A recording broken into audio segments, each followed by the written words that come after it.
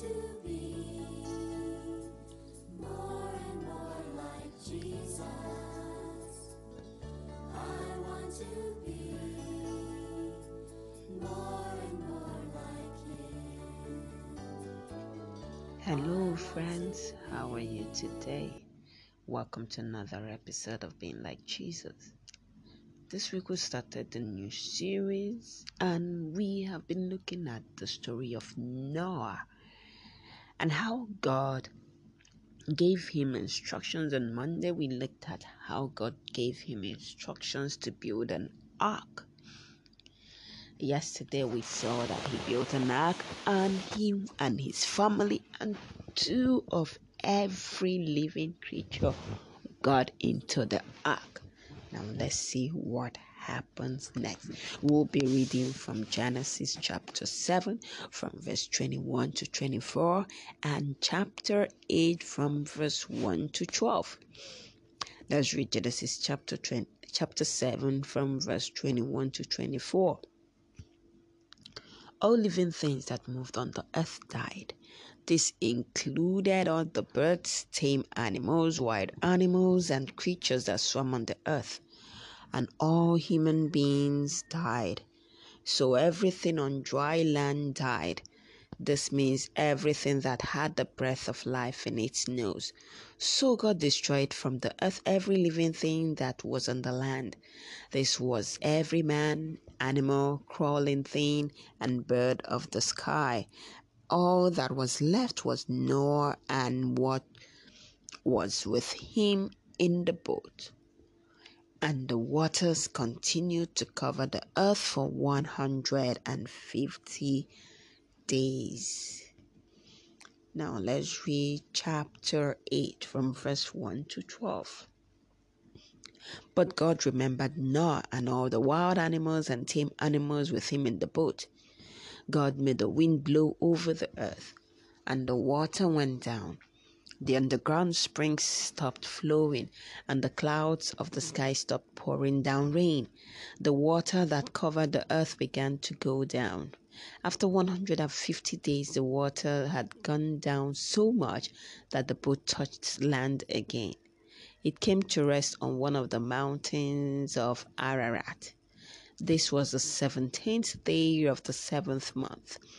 The water continued to go down. By the first day of the 10th month, the tops of the mountain could be seen. 40 days later, Noah opened the window he had made in the boat. He sent out a raven. It flew here and there until the water had dried up from the earth. Then Noah sent out a dove. This was to find out if the water had dried up from the ground. The dove could not find a place to land because water still covered the earth. So it came back to the boat. Noah reached out his hand and took the bird, and he brought it back into the boat. After 7 days, Noah again sent out a dove from the boat, and that evening it came back to him with a fresh olive leaf in its mouth. Then Noah knew that the ground was almost dry. 7 days later, he sent the dove out again, but this time it did not come back.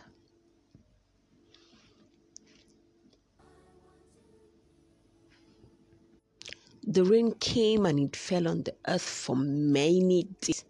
The ark floated on the rising water. Finally, the rain stopped, but everything on earth was covered in water. Noah and his family were safe inside the ark. They were very happy. Just like God kept Noah and his family safe from the flood in the ark, He wants to keep you safe too. Now, Noah did something very important. He listened to God. He did as God asked him, and he helped his family to understand God's plan. We can be just like Noah too, We can listen that we can listen to what God wants to say to us and listen to our parents and other grown-ups around us.